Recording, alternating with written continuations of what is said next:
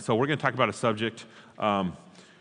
Actually, we've been talking about a subject that is beyond our mind, but yet it's not beyond our mind. So we're talking about God, and there's an awesome verse in Deuteronomy 29:29, and I should have given you guys that verse. You guys can look it up, but it says, "The hidden things God has kept from some, but the things that He wants you to know is revealed in His Word."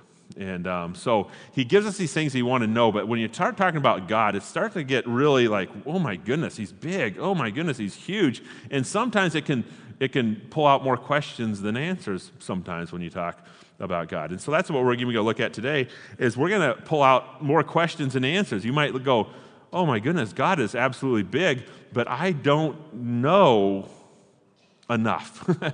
and then you might have these questions. Well, what I want to encourage you to do when you say, God is big, but I have a whole bunch of questions after this topic was given, is just relax and love God. Just relax and love Him for who He is, because what is given in the Word is given to us for specifically helping us and giving us life. And God wants to tell you who He is, because if you can get the concept of who God is, do you know what's going to happen? Life is going to take place. And yes, He does it in Jesus, but yes, He does it in the Old Testament as well, to see His magnificent power, glory, and beauty. So we're going to talk about the providential will of God. And when we're looking at the providential will, we'll give you the explanation, the description of that. I will tell you that it can make even some people frustrated, confused, view God like, what's going on, what's taking place, what's happening, and I don't want to do that. And the reason why I don't want to do that is because God wants complete strength, peace, and happiness who is inside of us, which is inside us. But you also need to understand who God is and how God works. So don't get all frustrated and angry with, well, I don't understand this, and we'll leave time for questions, but I probably won't be able to answer all the questions.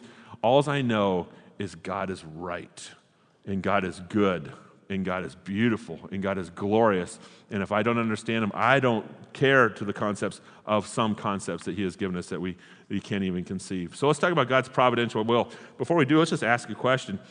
Who threw Jonah into the sea? I mean, just simple question. Who threw him into the sea? Well, it says exactly who threw him into the sea. In Jonah 1:15, it says, so they picked him up. What happened is people in the boat did what? They picked him up, and they threw him into the sea, and the sea stopped its raging. So who threw Jonah into the sea? The sailors threw Jonah into the sea. But then you come to another verse, Jonah 2:3 says this, for you had cast me into the sea. Who's he talking about? He's talking about God. Well, wait a second. Who threw Jonah into the sea? Was it the sailors or was it God? I mean, that's a question that's like, whoa, what's going on? He said very specifically, they picked him up and threw him into the sea, and then you say, for you, God cast me into the sea, into the heart of the seas, and the current engulfed me. All your breakers and billows passed over me. He's all of a sudden describing God and what God has done to them after human beings cast him into the sea. So I'll ask a simple question. Who threw him into the sea? Depends on what perspective you're looking at. It really depends on what perspective you're looking at. A human mind or a mind that comes from providential will. It goes all the way through the Bible. Who sold Joseph into slavery? Well, his answer, what is his brothers threw him into slavery. So when Joseph came to his brothers, they stripped him and they robe, and he is richly ornamented his robe he was wearing, and they took him and they threw him into the cistern. I mean, it is obvious who threw him into the cistern. Who was it? It was his brothers. But Genesis 50 says this, you intended to harm me, but God did something, intended it for good to accomplish what is now being done, the saving of many lives. See, there was a plan, or was there a plan? I mean, is the fate in Joseph's brothers, or is God doing something? Who hardened Pharaoh's heart? Exodus 8:15. But when Pharaoh saw that there was relief, he, meaning Pharaoh, hardened his heart, and he would not listen to Moses and Aaron, just as the Lord had said. But Exodus says, but the Lord hardened Pharaoh's heart, and he was not listened to Moses and Aaron. Oh, there's contradictions, but is there contradictions? No, there's not contradictions. It's just allowing us to think as we ask these simple questions. Romans 9 even gets more aggressive with the questions. For the scripture says to Pharaoh, I raised you up for this very purpose, that I might display my power in you, and that my name might be proclaimed in all the earth. Therefore, God has mercy on whom he wants to have mercy. He hardens whom he wants to harden. One of you will say to me, then why does God still blame us? For who resists his will? But who are you, O man, to talk back to God? Shall what is formed say to him who formed it, why did you make me like this? Does not the potter have the right to make out the same lump of clay, some pottery for noble purposes and some for common use? Very aggressive verse, saying God's in control. God's in control. We can consistently ask these questions. I don't want to spend a lot of time because you will see that the verses are there, but we can ask the question, who made Esther queen? Who wreaked havoc on Job? Who sentenced Jesus to death? There's a good question. Who sentenced Jesus to death? I mean, finally, Pilate handed him over to them to be crucified. So the soldiers took charge of Jesus. Was it Pilate who sentenced Jesus to death? Or was it the soldiers who put Jesus to death? Jesus answered, you have no power over me if it were not given to you from above. Therefore, the one who handed me over to you is guilty of a greater sin. They didn't sentence Jesus to death. According to that passage, who sentenced Jesus to death? The Jews sent Jesus to death. But then you get another passage. No one takes my life from me, but I lay it down on my own accord. I have authority to lay it down, and I have authority to take it up. Nobody killed me, except underneath my authority. So questions. All of a sudden, these questions start to raise as you look and say, what is going on? What is going on comes under this word providence. And it goes all the way through Scripture. And what providence is saying, I'll give you the definitions of those things. What providence is saying, your fate, you're not in control, is what he's saying. God is in control. And if we were in control, do you know what's going to happen? Jesus might never have made it to the cross. He might never have made it to the cross. We work under a big and glorious God that has a plan. And his plan is going all the way through the Old Testament, and you can track it during the 3,000 years that the Old Testament was written. And when you even look at the tracking of it, when was the darkest time probably in this planet? The darkest time on this planet was the book of Judges. Judges was an ugly 300 years that took place. In fact, I want to do a sermon series on Judges just to tell you how sick Judges was, because it was nasty, nasty, nasty. And then after you get this nasty, nasty, nasty, you get one little spark of light that's in the book of Judges, but it's not in the book of Judges. You know what the spark of light is? It's the book of Ruth. And if you look at the book of Ruth, the first words out of Ruth, it says, during the time of Judges, meaning that it's right in the center of the darkest time in history, there was, and then they start telling the story of Ruth. And then as you start hearing the story of Ruth, you start to see the ancestor line continue to go. And what I mean by the ancestor line continue to go is everything is still pointing to Jesus all the way through the Old Testament. God's providential will is weaved all the way through the scriptures and the writing to say, you're not in control. God is in control. So let's look at this word providence. The word provide is from the Latin word providence. Providere means to foresee.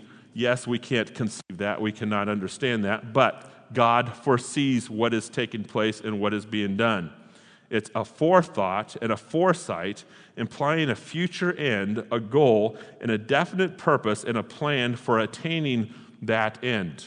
So God is at work to make sure that his end will happen. And he says some radical things in Scripture. One of the radical things he says, one day I will come again. Is that going to happen? Maybe. You better not say maybe. No, because God has taken his providential will and say, it will happen, period. And my word is saying that it's going to happen. and nothing is going to stop it. Jesus is going to die, period, and no human being is going to stop it.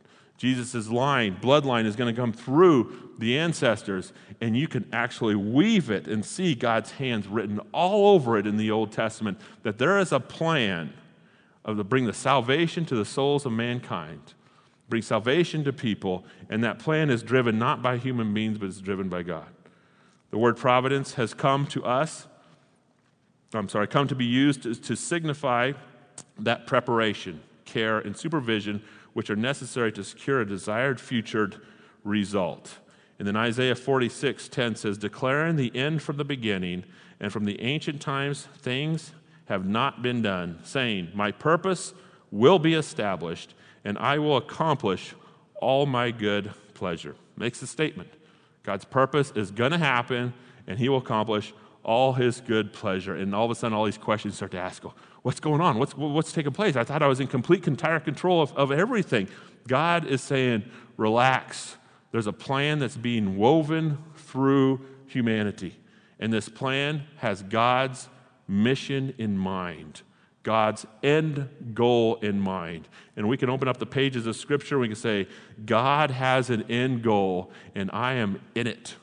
In fact, where I am at exactly is I am between, and you are between the book right before Revelation, the book of Jude. In between Jude and Revelation is exactly where we're at in time. In fact, time isn't done yet. We're just traveling through this plan of God, and we still have got to get to Revelation. And that's where we're at underneath this plan. So look at this providence. Number one, providence is the visible hand of God working all things out for his glory. The invisible hand that we cannot see, but it's working things out for his glory. Psalms 145:3 says, great is the Lord and highly to be praised, and his greatness is unsearchable. Psalms 147:5, great is our Lord and abundant in strength. His understanding is infinite.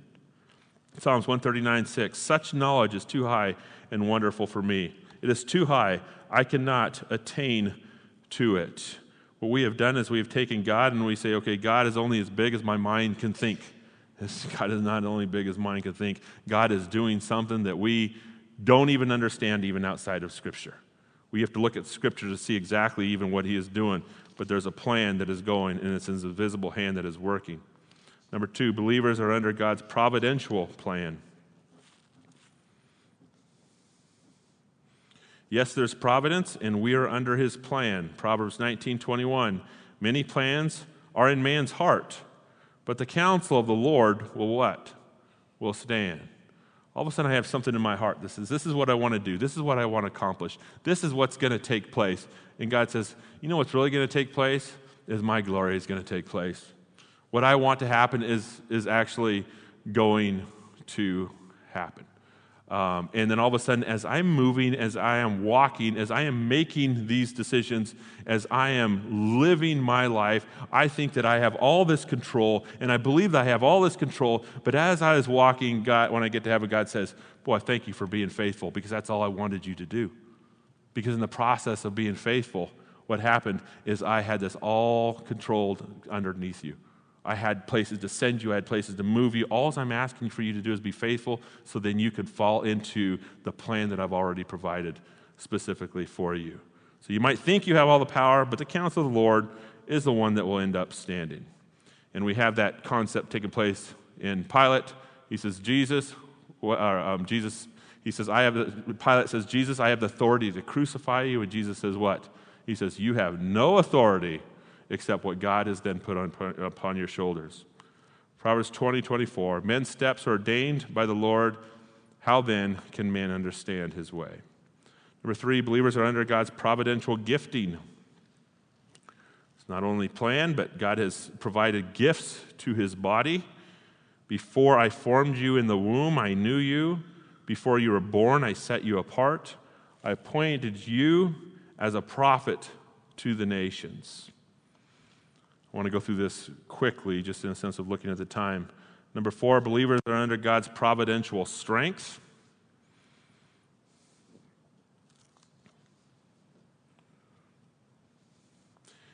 I want to talk a little bit about my story because I love the word providence, just to let you know.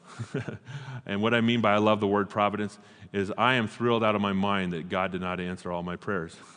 I'm thrilled of God saying, okay, Mike, you know this, you think this is best for you, but I actually know something better that I want to put you instead. And so when I thought of something that I thought was best for me, God says, yeah, but I still have another plan that is a little bit different. And then when we look at the other plan, I'm like, well, God, I can't accomplish that plan. And that's where I feel like God is saying, good, you're exactly where I need you, because I don't want anybody to accomplish the plan that I have. I want to be in somebody's shoes to accomplish the plan, and that person has to step away and be a nobody so it can actually be done. That story started when I felt like I was being called into ministry. And as I was being called into ministry, I worked for the state of Oregon, and I didn't think I was going to do anything else in my life except retire from the state. And then, I could possibly go into some ministry fields with, an income that was already secured in my retirement, because I could retire at a young age, and also I would have my house paid for at the exact same time, the same month of when I could retire with full retirement. And then God started pulling me away from that. And the way he started pulling me away from that is that I was a youth pastor at Beaver Connor Community Church, which is just across the freeway. It's a church of about 80 people. And what I mean by a youth pastor, it's just what I did part-time, but it is a huge passion that I had. And as I had this large passion to be a youth pastor and to minister to young people, I took all my vacation time and I put it into the youth group. And I bought a raft, and I bought backpacks, and I bought everything I could to give the kids an amazing time for the purpose of giving them Jesus. And the youth group grew into a very large-sized youth group back in Beaver Connor during that time. And then the senior pastor one day called me in his office, and he says, you know that I'm fading, my health is fading, and I'm going to pull away from my job. And I was wondering what you think about taking my job. And I didn't have to think about it. All I had to do was respond, and the answer was absolutely no way. I want nothing to do with your job. Number one is that I don't like speaking in front of people. Sorry. I don't feel like I want to be in front. I don't want to prepare a sermon because I don't know what to say. I've only preached, 3 sermons in my life, and each of those sermons took like 45, 50 hours to prepare for, and then you asked me to prepare for one every week. I said, I have nothing to say to anybody, and there's no way that I can even accomplish this. It was not even something I needed to think about. It was just an answer that I needed to give, and I gave that answer, and then it was out of my mind until I went to my devotions every morning. And when I went to my devotions every morning, God just started to beat me up, we'll put it that way. And it doesn't happen to everybody, but in the process of beating up, is the things that I read during that time I've never read before. Things like, the worst thing you can happen in your life is going without being called, or being called and then refusing to go. And I'm like, but God, this is not a fit for me. It's not good. It's not healthy. Again, I don't know how to do it, and I don't want to step out there, because if I did, I would fail. And if I fail, I'd have to fail in front of everybody, because I'd have to stand up here in the process of failing. So I argued with God for 3 months. And then finally, the different things I was reading is like, you're not going to go out there in your own strength. You have to go out there in God's strength. So after 3 months of arguing with God in my devotion time, I said, God, finally I give up. I have to say yes. And I didn't even know what I was signing up for. But I thought in my mind, what I am signing up for is a position to speak God's word. And I didn't know how to do it. I had no idea how to do it. Speak God's word to 80 people in a church. And so I told my wife, I said, this is what the conversation that George has had, our senior pastor has had. It's been put on my shoulders. And I said, I cannot get the burning thing in my mind of, I have to say yes. And I knew that if she said no, then I didn't have to say yes. And I was happy about that. So I told her. And when I told her, she goes, oh, no. I'm like, oh, good, I don't have to say yes. It actually brought a sense of relief to me, because, we have to be in one body if we're going to function together in this process. But it wasn't 2 days later that I was doing my devotions, and she was doing hers next to me, and she started crying in the process of, I'm called to go with you. I don't understand what's going to happen and what's going to go on, but I feel like I need to go with you. And I'm like, come on.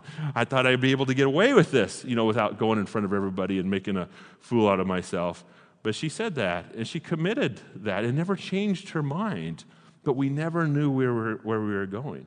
We thought we were going in this one spot, which was a church.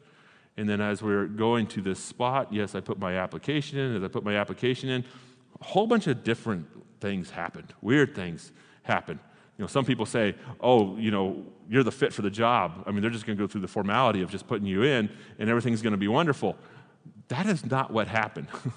What happened is that God took me and raked me through the coals to the purpose of having absolutely no pride.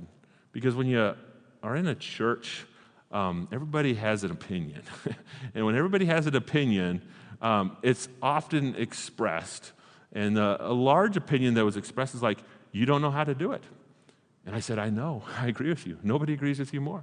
It's like, you are going to fail. I'm like, nobody agrees with you more than me. I agree with you.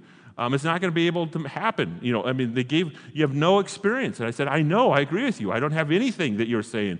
And but I still have to keep on walking. So in the process of about a year, I don't want to go through a lot of details, but in a process of a year that took place, the denomination did not want me at that church.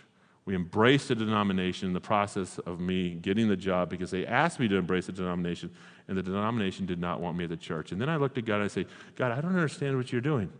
It was a great year for you to rake me over the coals, to destroy every ounce of pride that I've had. And then at the very end, I said yes, and you gave me absolutely nothing. And I'm just confused, God. But that's all right, because I feel like I still need to take steps. So what I did is I started applying for seminary. And as I applied for seminary, I got accepted to go to seminary because qualifications was what the denomination said. So I said, God, I got to keep going because I want to be faithful. So I ended up mortgaging my house for the purpose of paying for seminary. And then I went through 2 different application processes. And I went to my boss and I said, what I need to do is I need to change my shift so I can do seminary. I need some graveyards, because in graveyards, when you're working with kids, they're all sleeping, you can study a little bit. That's just kind of a state job. And I said, so I need the graveyard. So the boss says, absolutely, no problem, you can have the graveyard shifts. And then 3 months later, after I asked my boss, I came to him and says, well, I'm accepted, paid $200, mortgaged my house, ready to go to seminary, ready to change my shift. He says, well, you can't. He said, I'm not going to change your shift. And I'm like, if you don't change my shift, then I can't go to seminary. He goes, I don't care. I'm not going to change. I'm not going to change the shift. In fact, I'm not going to let you change shifts anymore. And for the last 10 years, your shift has been working on Sunday morning, and I've allowed you to change it. Well, I'm going to switch that now, and you're going to have to start working Sunday morning. All in one conversation. I said, God, I have done everything I possibly could in the process of giving myself away to you, and you've done nothing but beat the crud out of me. And this is, for a couple-year process. And but that's all right, because there's providence. There's a peace that was there that I couldn't even explain. It's like, I wonder where I'm going to be in 5 years. I wonder where I'm going to be in 10 years. And this was back in 2005. And sure enough, where I was at is I had to find a church. But even before I started looking for a church, we put our girls, one of our girls, our oldest girl, into the preschool. And so I dropped her off every single day in preschool. And as I was dropping her off, I walked by Bob Thompson's door, who was an associate pastor at the time, and he called me in his office and said, hey, what's God doing in your life? I don't know why he called me in his office. He just said, what's God doing in your life? And I laughed at him and says, I have no idea what God is doing in my life. Right now, I just thought I gave myself away, but he's done nothing but tear me to shreds in the last, I would say, year, to the point where I don't have anything left in me to even give.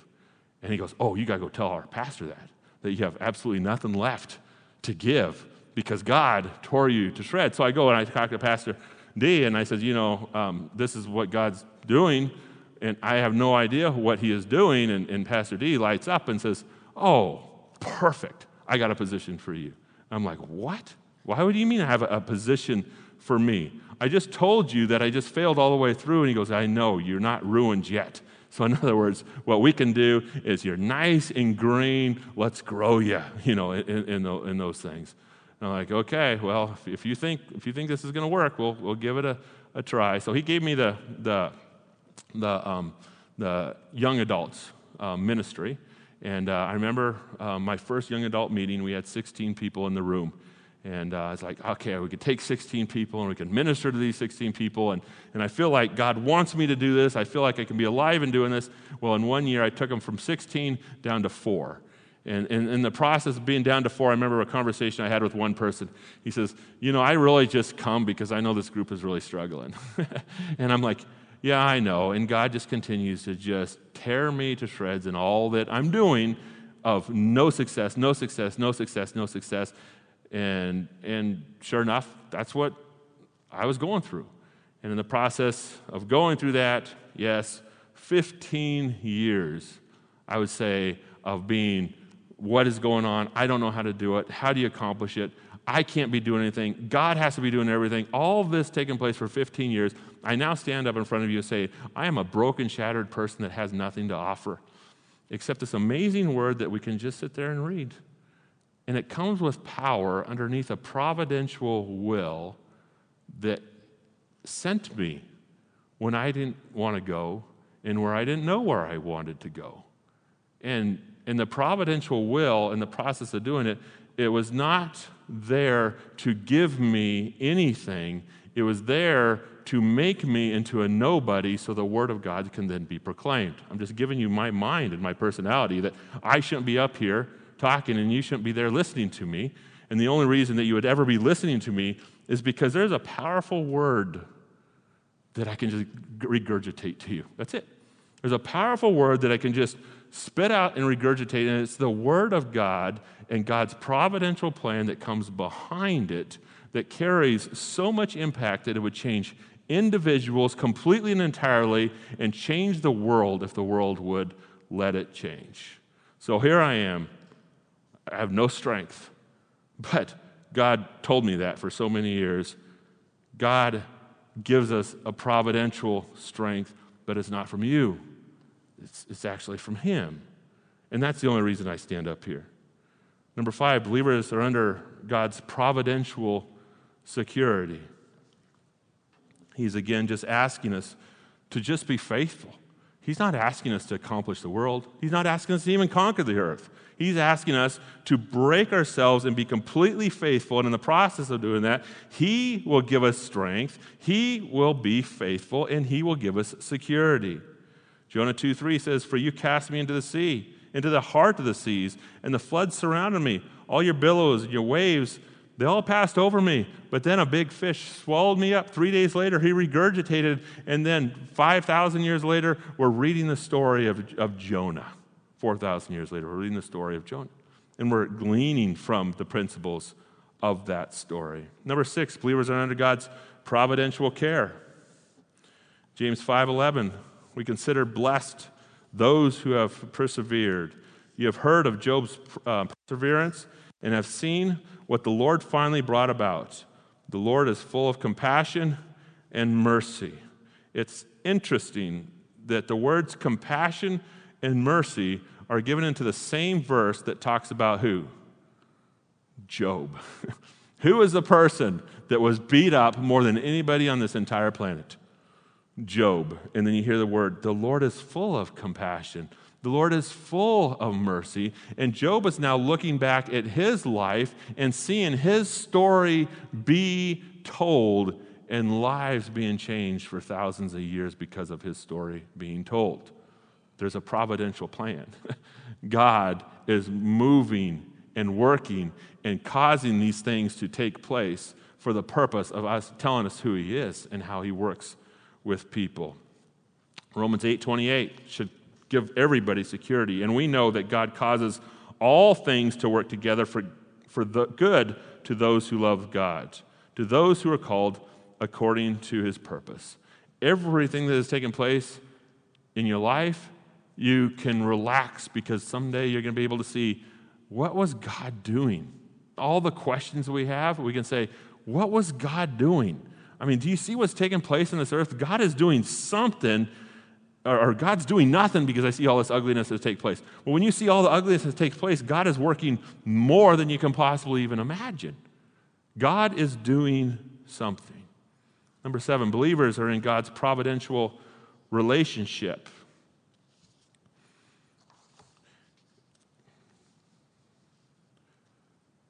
I'm just going to skip some verses, and I just want to fill out some notes because we have some things to talk about at the end. Number 8, believers are under God's providential will. I do want to bring up these verses just because the will of God is what we are talking about. Proverbs 16:33 says, "The lot is cast into the lap, but its every decision is from the Lord." The lot is cast into the lap. The decision is mine, but every decision is from the Lord. Proverbs 16:9, "The mind of a man plans his way, but then the Lord directs his step." You're planning your way, but God is still, providential will is still going through. Proverbs 20:24, "A man's steps are directed by the Lord. How then can anyone understand his way?" We can't understand his way, our way. And what we want to do is we want to hold on to our way because we think what we want is going to be best for us. And God is shouting down underneath his providential will. He says, what you want is actually not best for you. What I want for you is better than you've ever dreamed. That's how God speaks in regards to providence. Because we're driven by our own mind, our own heart, our own will, but we have somebody who is God who knows something even better for us. Number 9, believers are under God's providential covenant. Psalms 139:16, "All the days ordained for me were written in your book before one of them came to be." Radical, radical, radical statements. Do you understand it? No. You understand how it works? No. Do we understand how it's going to take place? We don't understand the dynamics. But we get a verse that says, don't worry, your days are even ordained. A God who is powerful, a God who is in control. Number 10, here's one to get to know. Kings and presidents are under God's providential power. Kings and presidents are under God's providential power. In other words, I'll just even say the scripture, not even put anything into it. Proverbs 21, "The king's heart is like channels of water in the hand of the Lord. He turns it, God turns it, wherever he wishes." Here we are thinking, the world is out of control. The world is falling apart. And then all of a sudden it's like, well who's to blame? What's going on? What's taking place as things start to crumble? And it's like, well, we all know exactly who to blame, if we think our world is falling apart. It's probably the leaders. It's probably the world leaders. It's probably the leaders across all the nations, and their leadership is crushing the world. But God is saying, no, these presidents and the king's power are under my providential power. It's like, what? How could you even say that? And why would you say that? And the reason why is because, you can look at it and say, well, God, if you say that, this brings a lot of questions. If you say that, you're almost taking, some of the power away from him and putting it on you. You're taking all the power away from him and putting it on you. What are you doing, God? It brings more questions. It moves on. 11 nations are under God's providential control. Job 12:23, he makes the nations great. God makes the nations great. And then he destroys them. That's what he does.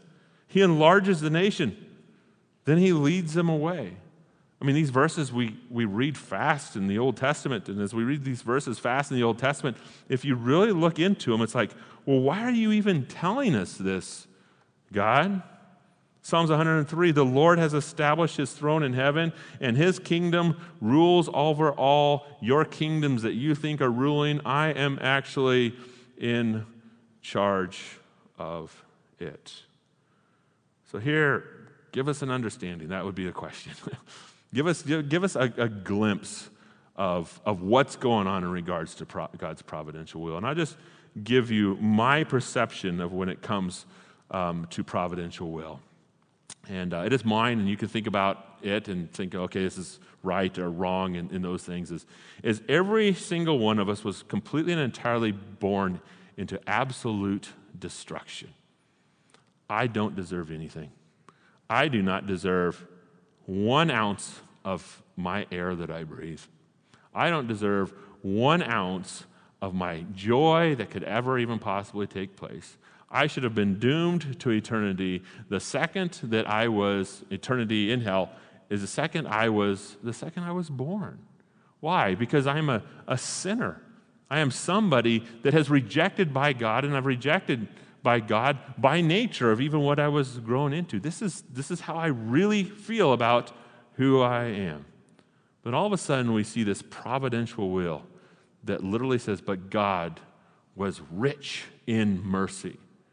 God was rich in mercy. And being rich in mercy, he's doing something for a purpose, and he's doing something for a goal.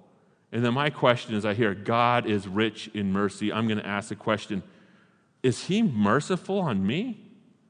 I want to ask that question. Is he merciful on me? And then you hear the words in Acts 16:31, believe on the Lord Jesus Christ, then you will be saved. Believe in the Lord Jesus Christ, not because of anything you've done, ever. Believe on the Lord Jesus Christ, and by that grace, I can then all of a sudden be saved. By who? A God who has an amazing plan. A God who has an ultimate plan. When the process of all of us moving towards destruction, all of us being an absolute mess, all these things that are taking place, you see grace handed down to people. But it doesn't seem like it just touches everybody. The eyes aren't open. People are not responding. People are not seeing it. But you see this grace that God has poured out. And as he is pouring out this grace, people are being saved. The church is growing, and his name is being proclaimed, and his name is being exalted. And at the cross of Jesus Christ, his name will be praised for an eternity after we die. An eternity after we die. When we, a billion years into eternity, what are we going to be talking about? The cross of Jesus Christ. You know that? We'll talk about the cross of Jesus Christ and this ultimate plan that he had for the glorification of who he is and the salvation of the souls. And when you see Jesus Christ specifically at the cross, you see God, and you see exactly what God has done for us. And it's like, I cannot believe what is going on. This is the power of salvation and even the power of God. So all I do is just stand in stark amazement of, why did God save me?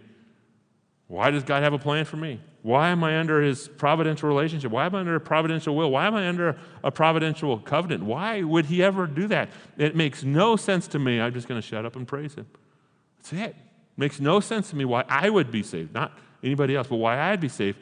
I'm just going to be quiet and praise him. This providential will under people that are being saved gives us something. Do you know what it gives us? I'm going to give you a whole list. Providence, there's hope for the afflicted. There's hope for the afflicted. In providence, there's rest for the weary. In providence, there's peace for the one who is at unrest. In providence, there's strength for the weak. In providence, there is purpose in our pain. In providence, there's security in our future. In providence, there is grace in our midst. As God wants to use a megaphone to shout to the world. And do you know what that is? It's the church that stands upon a rock of a providential will and a plan that God has for now and also for eternity. And when the church figures out that there is hope in affliction, and you hang on to those words, there's hope in affliction, and that there is rest for the weary, and that there is peace for those who are unrest, the world will then look at us and say, these guys are absolutely crazy. They stand on somebody that has a purpose in mind, and they think that purpose is good, and they act like they own the purpose. That's what the providential will is for, is that I can have peace in all situations and circumstances. I can have rest in all situations and circumstances. I can have strength in all pain that even takes place, because I stand on this God that did not wipe me out the second I was born, but a God who gave me this amazing, amazing mercy. And therefore, as a result of that, I want to proclaim to the world that I'm standing on something, and it's not me. He's given it to us so we can proclaim to the world, we're standing on something, and it's not you. We're standing on something that is absolutely huge and something that is absolutely big. And when the entire world is falling apart, we can smile from ear to ear saying, we're standing on something and it's good. And all the fear should just be cast out. Peace should be implanted. I mean, yeah, we look at the world and yeah, it doesn't give us peace. It doesn't give us a security at all. It doesn't give us anything. But we're also looking at the world of a God who is in control of absolutely everything, and we can rest and rely completely and entirely on it. So I just want to look at, well, what does this do for us? I'm looking at our time, and I said I was going to give time to ask questions. Yeah, this is probably too much information. I've already given you too much information. I'm sorry, just in a sense of what's going on and what's there's 3 different wills, and people are asking the question, I want to know what God's will is for my life. And that's a question I ask. I'll just tell you, I ask all the time. And this is going to be really, really fast. I can do an entire series on it, but I'll just do it really, really fast. I want to know what God's will in my life. There's 3 different wills that God works off of. Number 1, there is God's providential will, and it empowers you. Why? Because you can just go, I am rest assured that as long as I'm faithful, it's all going to be good no matter what takes place. And it might never even be good on earth. I might be like Paul and get my head cut off, but when I look back at him in heaven, I can look back and say, oh, it was still good. I mean, not everything's going to be wonderful on earth, but everything is going to be good, and I can rest assured that it's all going to be good. It gives you power. It gives you strength to survive this world. And then there's God's written will. What's God's written will? The Bible. I mean, this is the will of God. I mean, that's what the word says. You can go back to the 10 Commandments. You know, what does the 10 Commandments say? Well, it's God's written will. I mean, pretend like you are having lust for another person that's outside of your marriage. And you think, you know what, I'm not happy in my marriage, and I believe I'd be happier over there. I believe that my kids would be happier over there. I'm wondering if God is telling me that I should actually leave my marriage and have a relationship with that person instead of this person. If you think that way, the Bible is saying, hello, stupid. This is my will. I put it down. Do not commit adultery. I mean, so that's God's written will. It comes with power. I say it, do it. It's God's written will. We don't have to ask questions. We don't have to go pray about it. We don't have to think about anything. We say, do not lie, therefore do not lie. It's God's written will. It's a will that is provided to us. And I'll say a lot of our questions are answered right in it. This is God's will. And then the next one is God's personal will for you. If you're going to find God's will for you, take his providential will and relax. Those who wait on the Lord will renew their strength. They will mount up as wings as eagles. They will run and they will not grow weary. They will walk and they will not faint. That's somebody hanging on to God's providential will. And then take God's written will and then do what with it? Obey it to a T. Respond to it. God's not looking for somebody to accomplish somebody. God is looking for something to accomplish something. God is not looking for somebody to accomplish something. He's looking for somebody that has just a broken spirit to him and say, God, I'm nothing. Go ahead and do it. And whatever you want to do, I'm okay with, even if you want to hang me on a cross upside down before I go to heaven. You know, I'm okay with it because it's what you want to do. Hang on to God's providential will. It'll give you power. It powers you. Listen to God's written will. It equips you. And then God's personal will to send you is just be faithful. Faithful in the small things will then be faithful in even bigger things. That's how we find the will of God. And here's a passage that really I hung on to as I was walking through what's God's will for my life. Proverbs 4:27 says this: do not turn to the right and do not turn to the left. Just turn away from evil. I gotta go this way. Who do I marry? Do I marry this person? Do I not? All you have to do is in your mind start going, I'm just going to turn away from evil. I'm not going to go this way. I'm not going to go this way. I'm going to turn away from evil. And then watch God's providential will start to guide you and direct you into exactly what his plan is for your life. Be obsessed with turn away from evil. And I just want to read that whole passage because it's under the context of that turn, but I also didn't want you to not recognize it. 27. Proverbs 4:20 says this: if you want to find God's will, this is it. My son, give attention to my words. Incline your ear to my sayings. Do not let them depart from your sight. Keep them in the midst of your heart, for they are life to those who find them, and health to all their body. Watch over your heart with diligence, all diligence, for from it flows the spring of life. Put away from you a deceitful mouth, and put devious speech far from you. Let your eyes look directly ahead, and let your gaze be fixed straight in front of you. Watch the path of your feet, and all your ways will be established. Do not turn to the right, do not turn to the left, just turn away from evil. And all of a sudden, God's beautiful providential will then carry you a direction.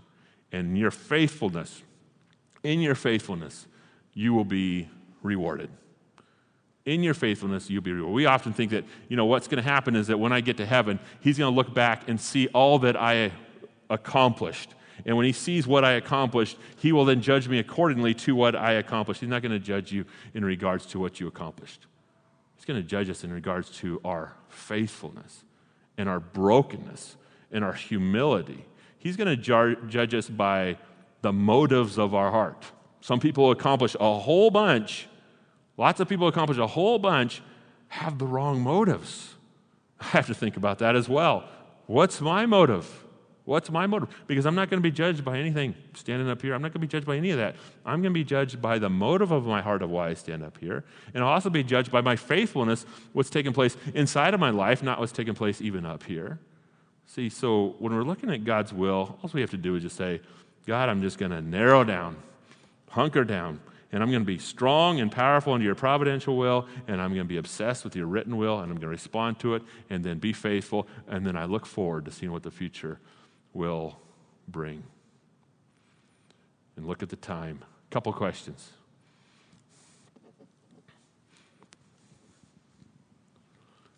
Sir Peter. Oh, darn it, forgot it now.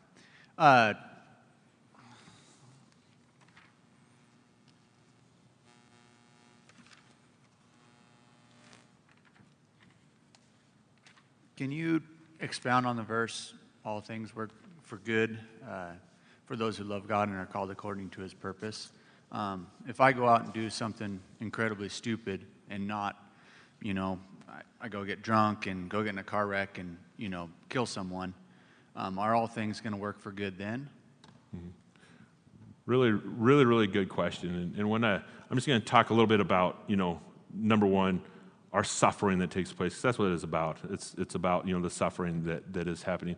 When we sin, like you just described, suffering takes place, period. In other words, we do it, death happens. We get drunk, we drive, death happens. If death happens, it happens to them. It also happened to you. Just describing your story of the person that was driving, and suffering is then going to take place. And what I would say in that context is God's name is going to be glorified in regards to an individual that is specifically committed to him. I'm going to go right to the cross. Right next to the cross, you have a thief and you have a murderer. You have somebody that deserves absolute damnation with absolutely everything that he has done. And then at the very end of his life, he says what? God, please remember me when you get into your kingdom. And then Jesus said the words, today you will see me in paradise. So here we have a story that we read, a story that we hang on to, a story that portrays an amazing amount of grace, an amazing amount of character of who Jesus is. But it's an ugly story. It is a sick story. In fact, if you start digging into it, what about all the people that he was just twisted towards? What about all the people that he robbed? What about all the people he took advantage of? What about all the people that he sinned against? It's a sick story, but God's words will always be spoken. Today you will see me in paradise, and God's name is being completely and entirely proclaimed in that, and we are being completely touched specifically by that story. But it's not a very clean story. If you really dig into it, it's really not a very clean story. So this is the answer to your question, is that somebody who says, God, remember me, somebody who is saved, God, forgive me, God, wash away my sins. God, completely set me free. God, I want salvation from you, and salvation specifically, your grace. Please grant it to me. I would say that all things work together for good to those who love the Lord. And if you look at the concept, who what? Love the Lord. If you love the Lord, you're not going to hate people. I mean, that's just what works. It's not going to continue. So you're doing sin then that destroyed, but if you love the Lord, you're just going to stop. In that process, all things are going to work together for good, whether you're going to suffer or whether you're not going to suffer in regards to the sin that has taken place in the past. But yes, I believe that everything will work to good for those who love the Lord, and the biggest thing that is proclaimed is God's amazing grace in Scripture, not on what we can specifically accomplish. I had somebody, hopefully they're not in the room. Maybe they are in the room. It's all right if you're in the room. It's not going to be bad. No, it's somebody that last night that even spoke to me. I don't know who it was. But they said the words, have you ever looked at Jacob's life? Have you ever looked at Abraham's life? Have you ever looked at Joseph's life? They dominated women. And here you're speaking about Paul's passage on marriage. And how are we supposed to see them and read stories about them and then have something completely opposite of what they're doing now after the whole Old Testament is written on these people that dominated and destroyed women, and then all of a sudden we're supposed to, treat our wives like Christ treats the church? How would you do that? And my answer to that is that the Bible is really, really messy. It's really, really messy. In fact, if you read stories of Jacob, oh my goodness, it's messy. You read stories of Abraham. Remember, Abraham's the Mr. Faith. It's really, really messy. But why are those stories there? They're not to point you back to Abraham and say, you guys, if you want faith, you need to be like Abraham. If you want faith, you need to be like Jacob. If you want faith, you need to be like David. Because if you start asking the question, like David when he killed Goliath or when he slept with Bathsheba? I mean, you start thinking about those things. We can't say, look at these biblical characters and be like them. We look at these biblical characters and we look and say, why in the world was grace showered to them? And then we can say, if it was showered to them, it's showered to me. And in all my sin, faults, I got drunk, somebody died, I've hurt people, I've destroyed people, God still has a mission where all things together will work good for those who love the Lord. So that's a long answer in that, but hopefully, if you can give a follow-up question if you'd like in regards if it wasn't specifically answered, but I'm trying to show you a picture of how it works. An all right one was the answer? Okay. It's a really good question, but it's an ugly world, and it's a rough Bible. You know that in the Bible, we're going to talk about how to parent, here pretty soon when it comes to families. There is not one single good example in the Bible about parenting. Not one. I mean, even Mary, mother of Jesus, 12 years old. Where's my son? I can't even find him. I left him at the store. I mean, everybody's messed up. I mean, that's what it is. That's what the Bible is about. Everybody's messed up. When we read the page, we read everybody's messed up, and God is just gorgeous. That's what the Bible's about. And so, yeah, you can look at your sin right now and think there's no way God can love me. That is the most stupid comment you can make in the world. And the reason why is because God loved Jacob. God loved David. And see, that's what the Scripture is driving forward. So the long answer. Sorry, you get me going. Miss Krause is saying, you better shut up. So I better go. Thank you guys for listening. We might even, I'm trying to go fat. Well, anyway, I better not keep talking. But I know Providence is big. It's a big subject. It's dropped in. I know there's probably a lot of questions. We might be able to answer some next week or something. All right, we'll see you guys.